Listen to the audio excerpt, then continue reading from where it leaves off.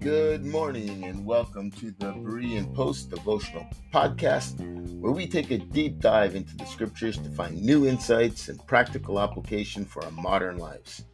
I'm your host, Dwayne, and I'm absolutely thrilled to have you with us today. Each day we'll explore a different passage from the Bible, unpacking its meaning and exploring how it can guide our lives for today. So grab your Bible, your favorite drink, and get ready for an exciting journey of discovery.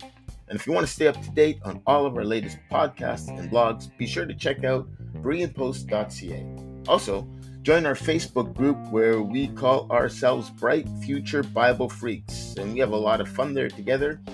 But right now, we're going to get started and jump right into today's devotional.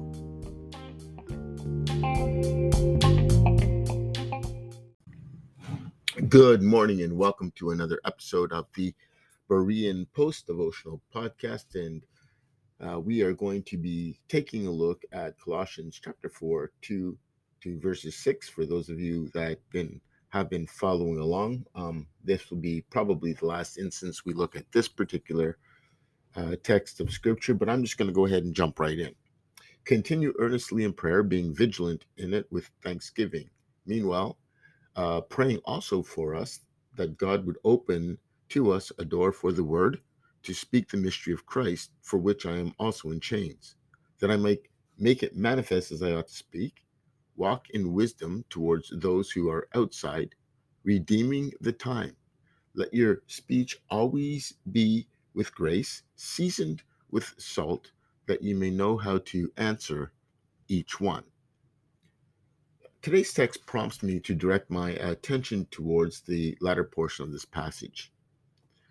This may be the final instance where we delve into this specific set of verses, but I'm compelled to emphasize the last part that encourages us to speak graciously and with tact. This is so that we can respond thoughtfully to anyone seeking our guidance. Essentially, this passage highlights two critical points. First, we must ensure that our speech reflects the values of a faithful follower of Christ. And second, we must develop the ability to provide helpful responses to those who come to us with inquiries. In the New Testament, particularly in the writings of Peter and Paul and many others, there's numerous examples that stress the importance of explaining the reasons behind our beliefs as believers. So this is what motivates me to explore the field of Christian apologetics so that it can provide a reasonable defense for my faith. To do so, we are instructed in the New Testament to be like the Bereans and to study diligently to become approved workmen who are not ashamed of their faith. As believers, we must be equipped to answer questions that others may have regarding our faith.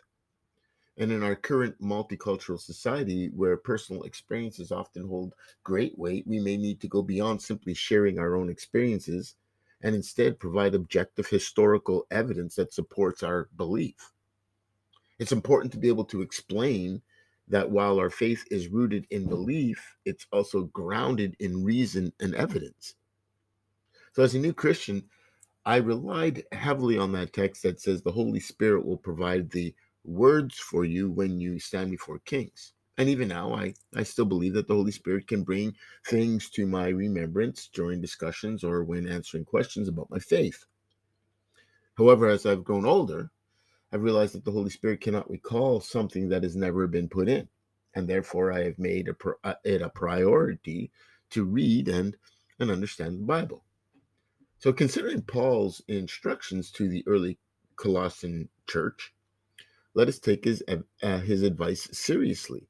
And here are some practical suggestions that can help you give a reasonable defense for your faith. So study the Bible. Regularly reading and studying the Bible can deepen your understanding of God and his plan for your life. Pray. Consistent prayer can help you connect with God and seek his guidance. Attend a fellowship. Being part of a community of believers can provide support, encouragement, and opportunities for growth. Explore apologetics. Studying Christian apologetics can help you provide a logical, reasoned answer to questions and objections that others may have about Christianity. Serving others. Serving others is a vital part of the Christian faith, and finding opportunities to help those in your community and worldwide can be a rewarding experience. And seek wise counsel. Find a mentor or someone with experience in the Christian faith who can guide and encourage you.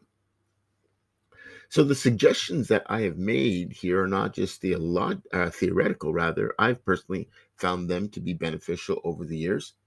And as I continue to study and gain more knowledge, the Holy Spirit has a greater pool of information to draw from, and I intend on continuing to grow in my understanding.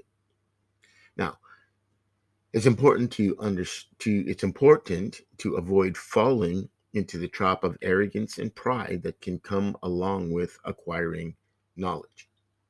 If Christians fall into this trap, the trap of pride and arrogance, they will become arrogant, prideful, and dogmatic. And even if we can articulate a well-crafted and logical defense of our faith, our unpleasant character can be more repulsive than our arguments, causing those that we're trying to witness to be turned off by our callousness rather than be convinced by our reasoning. Therefore, Paul instructs us to let our speech always be seasoned with grace. And this suggests that we should demonstrate the same grace that we've experienced through Jesus Christ in our tone, attitude, and behavior, and in our interactions with others. That means avoid being rude, boastful, arrogant, proud, or conceited. Instead, we should listen patiently to those with whom we may disagree, seeking to understand them before seeking to be understood, as Stephen Covey advises in his book, The 7 Habits of Highly Effective People. This is what it means to show grace, not just in our words, but also in our actions. As we conclude our reflections on Colossians 4, 2-6, let us remember that as Christians, we're responsible for responding graciously and tactfully to those seeking our guidance. Our words and our actions should reflect the values of a faithful follower of Christ, and we must be equipped to provide reasonable answers to those with questions about our faith.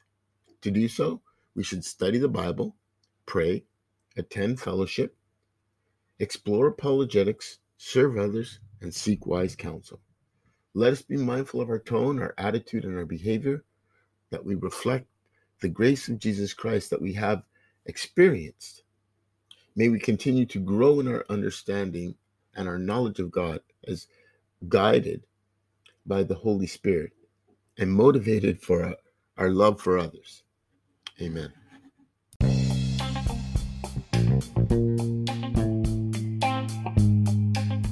Thank you for tuning in to this edition of the Berean Post podcast.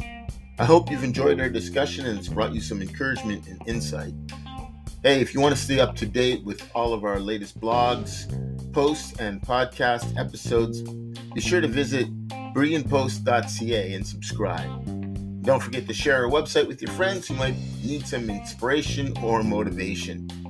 You can also join our community of Bright Future Bible Freaks on Facebook. Until next time, may peace and blessings abound in your home.